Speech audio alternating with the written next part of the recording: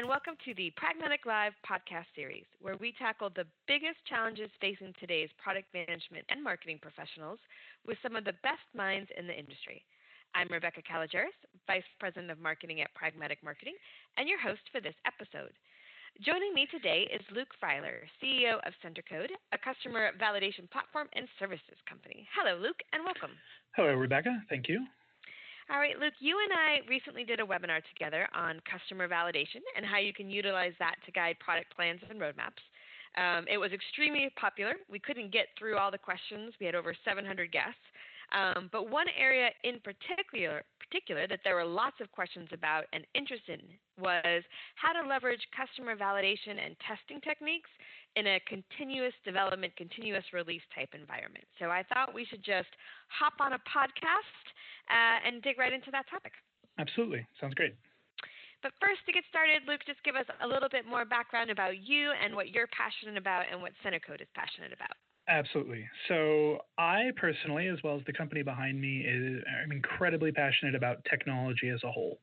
So something we talk about constantly is how impactful we believe technology really should be on people's lives, that it should increase our reach and improve our quality of life and ultimately reduce the friction in our lives. And we believe that technology serves that purpose, but often struggles to do so. So there's a quote we use quite often, which is technology is a word for something that doesn't work yet. It's a Douglas Adams quote we think is really clever. It's in sort of our lobby right when you walk into the building.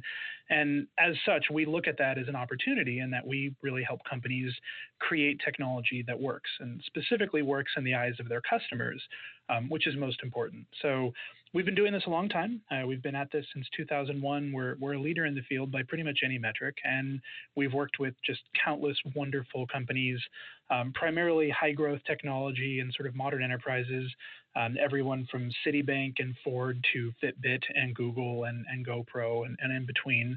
So we've had just incredible opportunities to work with wonderful companies.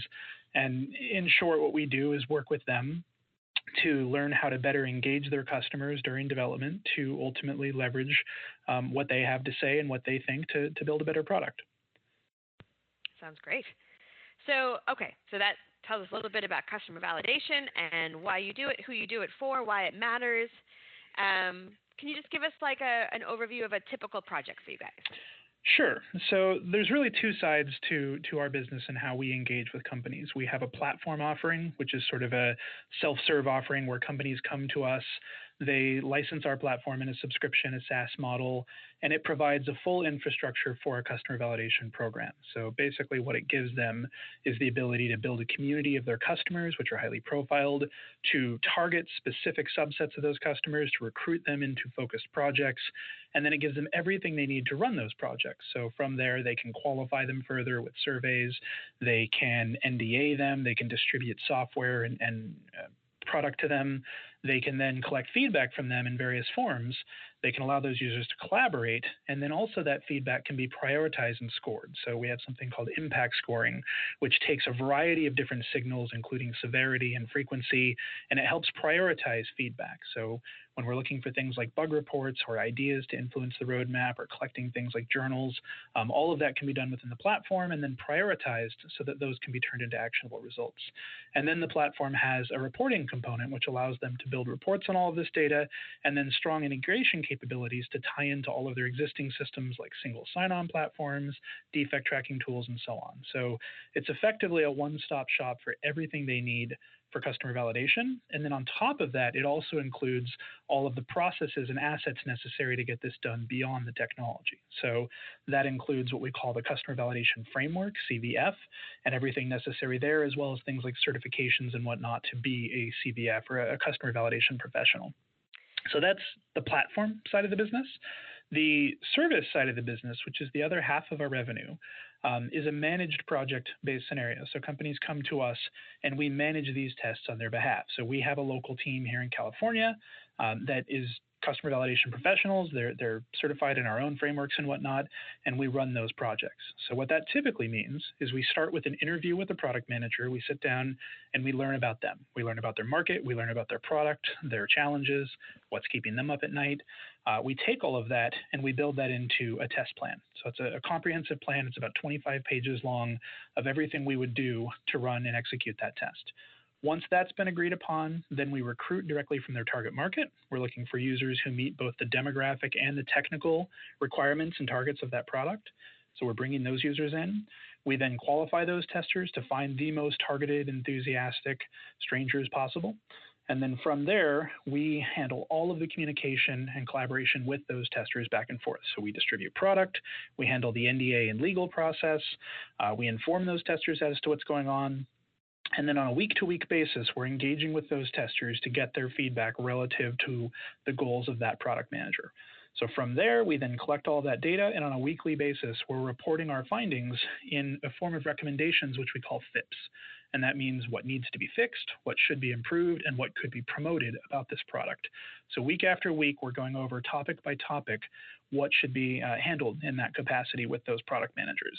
At the end of the test, we typically get the product back, handle some sort of incentive for those end users to keep them engaged and sort of thank them for their effort, and then we close out that product and typically move on to the next. That's sort of the services side, and sort of the way our company's formed is about half of our revenue comes from the platform side and about half comes from that service side. It's almost evenly split. And what's really wonderful about that is we have our own test kitchen, and we're constantly learning and engaging in hundreds of different product types, and we can take that knowledge and then bring it to all of our SaaS customers as well. Awesome. So typically, where in the sort of product life cycle, product release cycle, do these testing drop in? Sure. So customer validation itself has a few phases within it. Prior to release, there's 3 distinct phases that we focus on. We have an alpha test, a beta test, and a field test. So an alpha test is relatively early. It's once some level of QA has been done and you're ready, sort of the product team and engineering team agrees that the more technical customers are able to get their hands on it. You want to start getting it out into real environments and the real world. So that's an alpha test. That also typically includes an aspect of dog fooding, meaning you've got your own employees who are testing as well at the same time and also contributing feedback. So that's a very technical focused test. It typically happens once some level of QA, professional QA internally has already happened. And also those tests can go a long time because they typically sort of align with sprints. So you're testing and constantly iterating, and those users are a bit more technical and understand that the software is going to be changing on them, or the hardware is going to be changing on them even. Typically in a hardware product, you're changing things like firmware. In a software product, you're changing the product itself, or the software itself.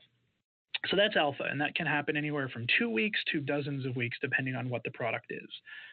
Once you get past that and you're ready to start introducing real customers who aren't so technical, and you want to start introducing real demographic customers, not just technically profiled customers, then you get to beta. And beta typically happens when you're somewhat near feature complete. You're not completely there necessarily, but you're very close. If possible, feature complete is nice. We're not generally looking to add a bunch of new features in beta. We're looking for quality and polish, and to, again, sort of polish the user experience and the customer experience. In our world, in customer validation, beta is pretty specific in that it's not a matter of just giving testers a product and expecting them to give you feedback, but rather it's taking them on a tour of the product. The goal of a good beta is to get as many eyes on as much of the product as possible in as short a time as possible. And again, these are real customer eyes. So in that case, what we're looking for is taking them on a tour. On a week-by-week basis, we're going to introduce a series of topics to those users, and those topics are going to be where the focus is. So all of the testers are sort of conglomerating around those specific topics, and that happens week over week until we get through the entire product. Typically after beta, or sometimes it starts during the end of, or during the latter stages of beta, you then have a field test. And a field test is then introducing it to a wider audience. And typically it's 2 to 3 times the size of a beta. A beta might be 25 to 50 people. A field test is often 100 or more, depending on the product category. And a field test is much more about organic or sort of natural usage. So whereas a beta, we're trying to make sure we get eyes on every feature, a field test, it's not quite the same. The idea is they may not use certain features, and that in itself is telling. And then field tests, because they're much more natural usage based, also have an even greater sort of data component. Most modern products have some sort of telematics or data package on the back end that they can use to capture information from. Field test is very much focused on that. And depending on the product category, a field test may or may not be reasonable or viable with time and budget. But ideally, you've got an alpha, a beta, and a field, and then you have a final release. And once you get to field, your product is basically a release candidate. It's very close to what the real customer experience is going to be, because it is a test of that real customer experience, and you're just hoping for polish and validation at that point. Well, then, when we talk about your typical process and how it usually works, you can see why some of our listeners who have a continuous development, continuous release cycle might feel like this testing then runs against the timing of which, if they're putting product in the market every 2, 4, 6 weeks, how that might run against sort of their other internal cycles. So how do we integrate those? How do we take the good stuff from testing and make sure we're getting that customer validation, but in a way that allows for the typical movements of this type of environment? Absolutely. So what I just described was basically alpha, beta, and field. And what we're typically doing those on is sort of a new product or a big release cycle. And very obviously, as you pointed out, that doesn't really align well with an ongoing agile product. If you look at the way that products are developed today, typically there's a really enormous effort to get something big out the door, be it hardware or software, and then that product is iterated on, in some cases forever. I was at Roku a few weeks ago talking about how they've, dominated in the TV space now, the Roku TV, and they're 1 out of 4 TVs sold now, which is just an enormous accomplishment for a company that hasn't been around very long. But what's interesting about them is every platform they release thus far has supported all of the TVs that they've released since early 2015. And that's just something that's a big company initiative for them is to make sure that they're continually supporting their customers and building an awesome experience. And, the reality of product development today is if you're producing a speaker and it supports AirPlay 2, and a year later, before, way after you even touched it, AirPlay 3 comes out, your customers are expecting that to work. And if it doesn't work, they're going to blame you and not Apple in that case. So that's a huge problem. So what we're talking about now in sort of continuous customer testing is what we've been referring to as basically delta testing. And if you think of alpha, beta, obviously delta is kind of a clever going down the Greek alphabet. But the other thing to think about is what delta means is the difference between two things. So what we're looking at from release to release is the difference from one test to another or one product to another. So if I'm doing an iterative release every month, then what I'm really doing is augmenting that product with new functionality and by extension, new risk every month. And therefore, we would use a delta test to test the difference between those with real customers. So there's a number of differences with a delta test, and a lot of them really surround the users. The actual testing is very, very similar. It's just sort of a subset. So earlier I described, so starting with kind of the testing, let's imagine that we've got a monthly release cycle, just as an example. So every month I'm going to come out with a new release that's going to get pushed out to customers, typically via OTA or automatically through software. So real customers aren't doing much to get this. They're just going to constantly inherit new features. The way a delta test would work is we basically have a group of testers who are always a month ahead in that case. And that's a group of sort of self-elected users, people who've identified that they want to help shape this product. They're very interested in this product. And what we would do is take very similar processes from beta in terms of mapping the product and building those into topics. And we would do that in a more agile form on a monthly basis.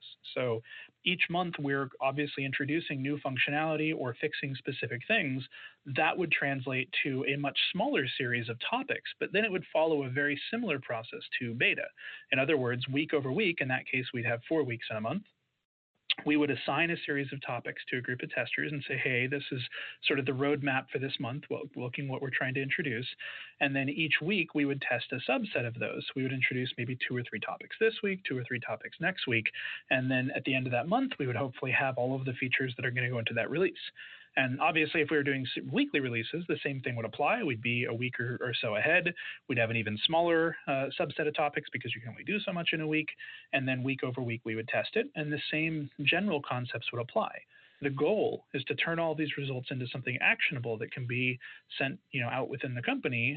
Thankfully, we don't quite have the fire hose effect of a big test and 6 weeks of data, but we still need to make sure that everything that we get is actionable, and even more so because we have to do it very rapidly. So the goal of a delta test is still to produce information in this form of, okay, what do we need to fix in this release? What do we need to improve in this release? And what could we be promoting?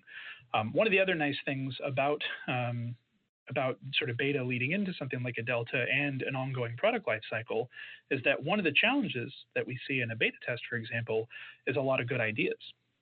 And a lot of people sort of come to us and say, hey, if we're near feature complete and we're getting all these good ideas, isn't it too late? And back in the older days, when you did one sort of fire and forget product release, that was true. But in this iterative release process, by constantly having a new flow of sort of customer input in terms of where the roadmap goes, we have that cycle of information constantly coming in, and those improvements and yeah, I guess improvements would be the best case here, will apply to your future Delta tests. So they're just sort of influencing your roadmap. Let's take a quick break and we'll get right back into it. Did you know that according to a recent third-party study from TechValidate, the average attendee at Pragmatic Marketing reduces their time to market by more than 25%? Get time back on your side and register today at pragmaticmarketing.com/buy.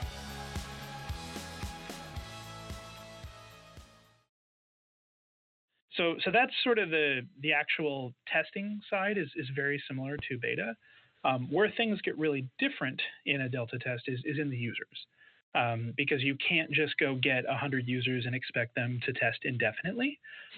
You have to treat it a little bit differently. So in our world, the way we recruit is we typically have two sort of numbers that we're targeting. We have a core number of testers and we have a surplus number of testers. And the core is basically the number we want to hit. So let's say that we have we want 50 people in the field using a product for a period of time. We have a certain number of hours we're trying to meet or whatever it happens to be. So we understand typically that these are real volunteers out from our customer base. So if I were to just target 50, there's a good chance a subset would fall off for some reason. Real life gets in the way. So the surplus allows us to add just enough people to ensure that we're going to be able to hit that minimum target. So we know roughly how many hours this is being used and how many homes or businesses the product is being used in. So that same concept applies here, but it's very important that we constantly monitor what our churn is and what sort of surplus we need, because this type of test is very much about replenishment. And what we're looking to do is sort of build a community of a subset of users who in one part are going to act as our testers. On another part, and this is pretty important, is we want them to think of themselves as sort of a customer advisory board as well, because that gives them a reason to be here beyond just being bug hunters and just loving the product. Now, again, there's a lot of sort of core customer validation concept that goes into this type of testing.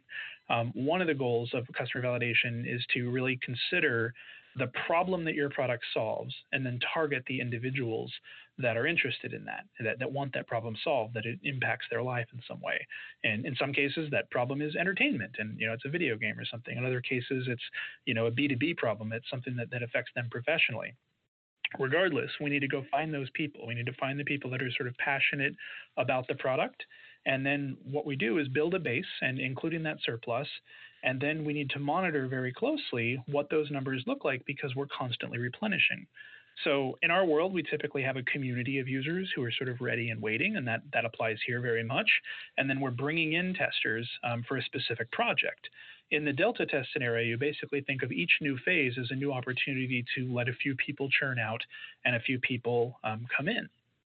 Another important aspect of Delta that's very different than beta, though, is in a beta, we're looking for people to commit to a term, and we understand that we're sort of running up against the clock, and there's a lot of, we need as much of engagement as possible. Typically, another thing about beta that's different is there's a heavy constraint aspect to most betas, especially of a physical product. You typically have limited quantities of pre-production hardware. Of a software product, you're typically not looking to expose too many and waste too much time. So beta is all about maximizing a limited number of testers, and therefore we need them to participate from start to end. Because, for example, if we've only got a 3-week test and somebody drops off, first of all, it's going to take us a few days to figure out they dropped off. But then second of all, we may not have extra hardware or extra product easily available to replenish and find new people. The nice thing about a Delta test is you're almost always testing on real customers, because this is an update. This is something new. So there's a lot of advantages in this case to using new customers, whereas with a beta, the entire product might be new. Therefore, you don't have those existing customers necessarily because nobody has it yet. So for a Delta, what we're looking for is people. We want to bring in enthusiastic people. But one difference, I'm sort of long-windedly getting at here, is those people need to know that it's okay to leave at any time. In a beta, we want them to stay. We really want to encourage them and get as much engagement as possible because those people are a very valuable resource. But because typically we have a lot to choose from because the product is already at market and typically people align with products they like and whatnot, they're not that hard to find real customers of a live product. We want them to know that it's okay to leave, and so much so that what we want is for them to tell us proactively, I'm not interested in testing anymore. So you want to give them a means to do that and make it a very positive thing, because what's nice about that is you don't have to wait a week or two to figure out that they've left, and therefore your churn comes from that. If they proactively tell you, then you can manage your churn and your timeframes much faster. So each new cycle, and everybody in Agile has some sort of cycle, it's a week, 2 weeks, a month, whatever it happens to be, you're going to look for replenishment, and what you're looking for is to sort of study your churn over time so that you know exactly how many new people you need, bring in some fresh faces, and typically you're going to have groups form that are just sort of the old dogs that absolutely love the product and work on it a lot, but you're always going to have fresh faces as well due to the churn, and that's a wonderful balance. That's exactly how real customers work as well. You have the people that have had the product for a while, and you've always got the new faces who didn't exist 6 releases ago. So those are some of the core differences. I could talk more about other differences, but it basically comes down to the people. The people are very different. The process is actually very similar. It really is just sort of a never-ending beta test with a more agile approach to topics. And so that each release, you're obviously putting out something new or you're targeting some area of the product. You just need to target those things specifically. It's really not in a Delta test the customer's job to smoke test the entire product. That really is something that your end users, or I'm sorry, your quality testers should be focusing on. In this case, it's mostly focusing on what's new to the product. Where are we injecting risk with each new release? That's who we want to focus on. Is there also, when you think about the people aspect of it, is there an aspect of this that the people receiving the information, you have to treat them a little differently? When you give them continuous feedback from the test, is it hard for them to consume it? As far as the testers go? Well, no, I was thinking more of the sort of the product, your customers, right? The product managers who are receiving this, or even the executives when you want to kind of roll up and share the test results. Sort of. It's actually, the nice thing about it is it just aligns very well with Agile, and there's very few, from what we've experienced at least, companies that are doing iterative releases that don't have to imply some form of Agile process, right? It's just the nature of you're not doing these big waterfall releases. So there's a good chance that the company has already aligned around that thinking. And this just furthers that mentality of you've already got your Agile process and you're already looking at sprints. This perfectly aligns with sprints. And therefore, executives and everyone else who are sort of involved in the product, if they care about these iterative releases, if it is a core part of their process, then they're already sort of well attuned with how this works. So it is very nice that these results are being given in a form that's designed for their consumption. So like I said, that idea of fix, improve, and promote, these are ideas that anyone at any level can basically wrap their head around. The other thing that's nice about it is that form automatically makes that information more interesting to certain individuals. So fix is obviously much more interesting on the engineering side, improve on the product side, promote on the marketing side. So that automatically channels or buckets your feedback so you can give less of it. And yes, there is a chance to get overwhelmed if we're doing this every week, but if you're not feeding everyone from a fire hose raw data and you're feeding them the things they care about, then they can consume it and find value in it and be very appreciative of it.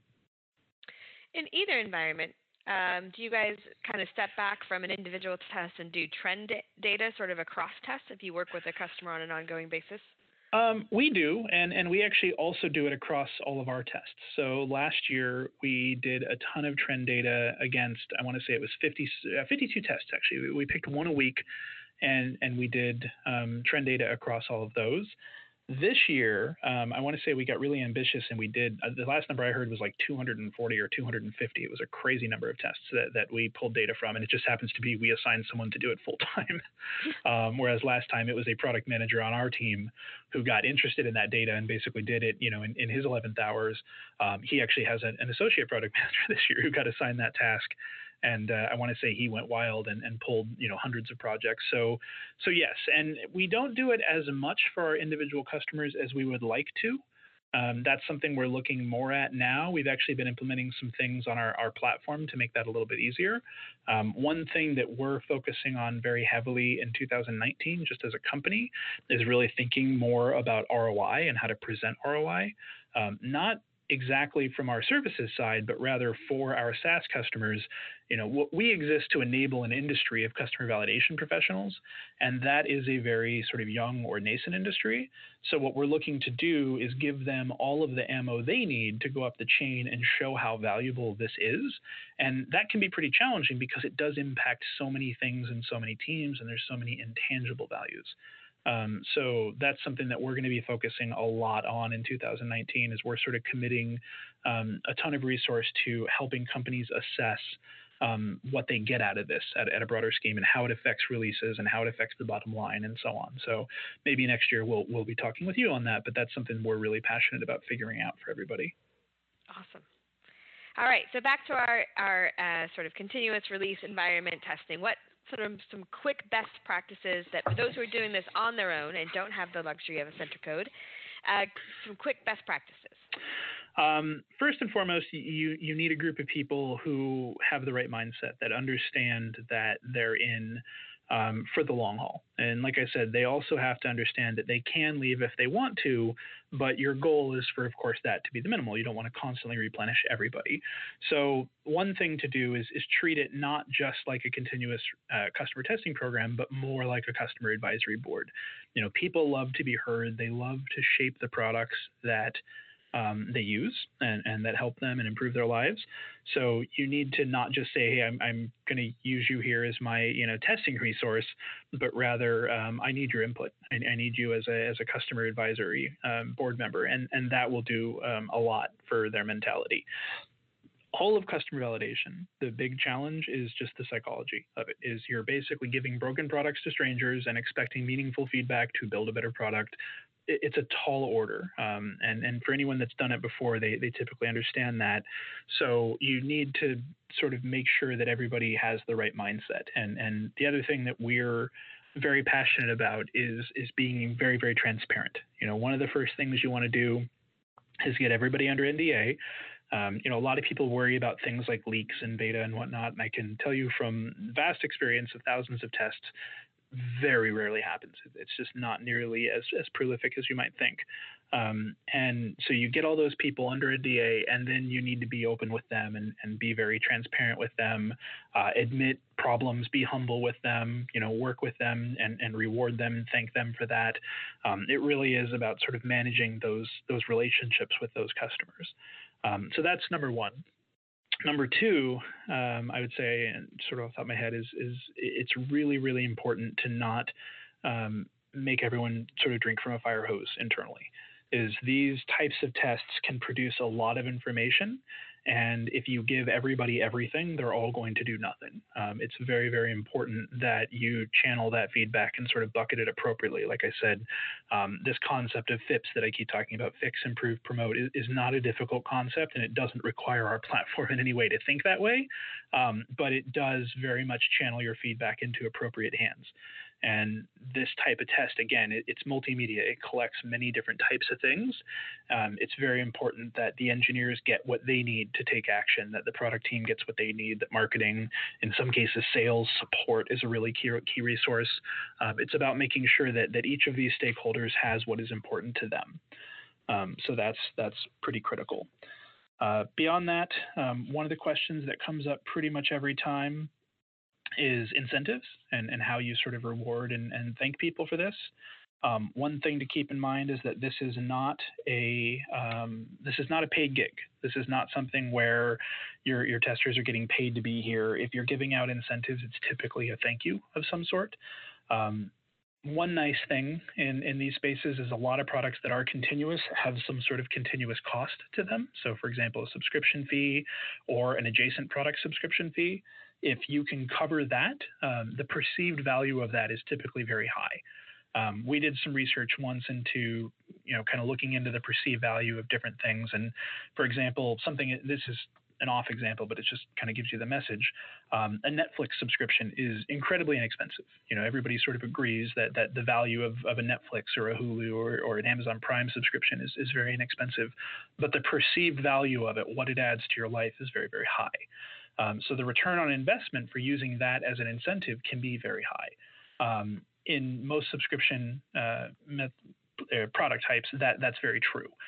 Some other research that we experienced once that was really interesting is how people have a very specific bandwidth, a mental bandwidth for how many subscriptions they will allow into their life. And every subscription that you add takes away one of those. And therefore, any subscription you take away, them not having to mentally wrap their minds around paying for that, even if it's only $5 or $10 and it's ticking away at their bank account, it's very high value to them. So what I'm sort of saying again in kind of a long-winded way is if your product has a subscription and you can give that away for free, if it's $10, $20 or, if it's B2B, it could be much more than that, but very low cost to you in the software context, that can be a very, very high perceived value, which motivates that tester to stick around and be very engaged.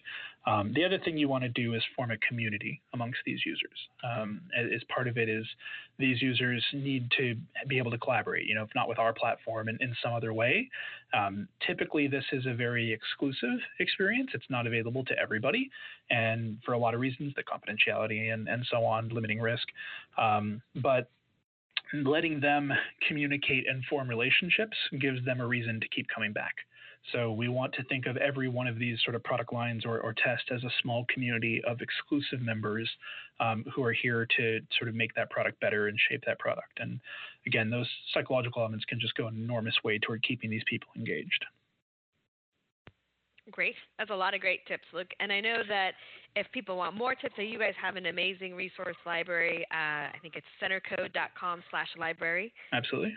Chock full of other ones. They can hear the recording of our fantastic webinar last week. Anything else? Any other places that you would send them for information on this if they want to dig in deeper to a topic that you're obviously passionate about? Definitely our website as a whole, there's a couple sections, obviously, that are pitching what we do, but the vast majority of our website is educational resources. We've produced, thousands of pages at this point of information on this, and you can just go sort of search the blog and find a million topics or dive into any of the deeper content. And moving forward, our plan is to get a new significant piece of content out basically every month. So at the very least, go and you can sign up for our newsletter or download a piece of content and be notified of those types of things. Also, we are doing road shows around the country. So once a month, pretty much, we're in a different place, and I go and speak for a good hour. We typically have a customer, some name you'll probably recognize, speak as well about their experiences in customer validation, and then we just do sort of a dinner and networking event. And we're doing those. We have one in Seattle next week that's on our site. We're doing them pretty much every month, and those are a great way to come and meet people. They're well attended by product managers and customer validation professionals. So there's a lot of good networking capabilities, and a lot of great companies do show up. So those are a great resource, and again, events are also on our website. And then we have a couple larger events planned for next year as well, which we're going to be announcing in the next few weeks. So there's a lot of resources that are constantly coming in. And then, of course, one of the things that we offer that's sort of unique as part of our process is if you have a product in mind, we'll actually write a test plan for you for free and sort of walk you through that interview process. And we do it, in part for relationship building, and we kind of use it as a proposal for a test, but there's no sort of commitment or obligation on your part. You'll get a test plan regardless. And then you can, use that information to go and run your own test as well. So there's a lot of kind of neat things you can do with that. So, but yeah, we consider sort of content education to be a major pillar of our company. So we're constantly putting out new information. All right. Well, thank you, Luke, for joining me. It has been an absolute pleasure to have you on. Thank you so much, Rebecca. It's great, and love working with you guys, and love the audience, and definitely welcome the questions. I can be reached at luke@centercode.com. If anyone wants to reach out to me, I'm happy to answer questions anytime or get engaged. We are incredibly passionate about this, and if you're ever in Southern California, feel free to stop by. Awesome. All right. That does it for today's episode. Thanks, everyone, for listening. And don't forget to join us next week when we tackle another great topic designed to help you elevate your product, your company, and your career.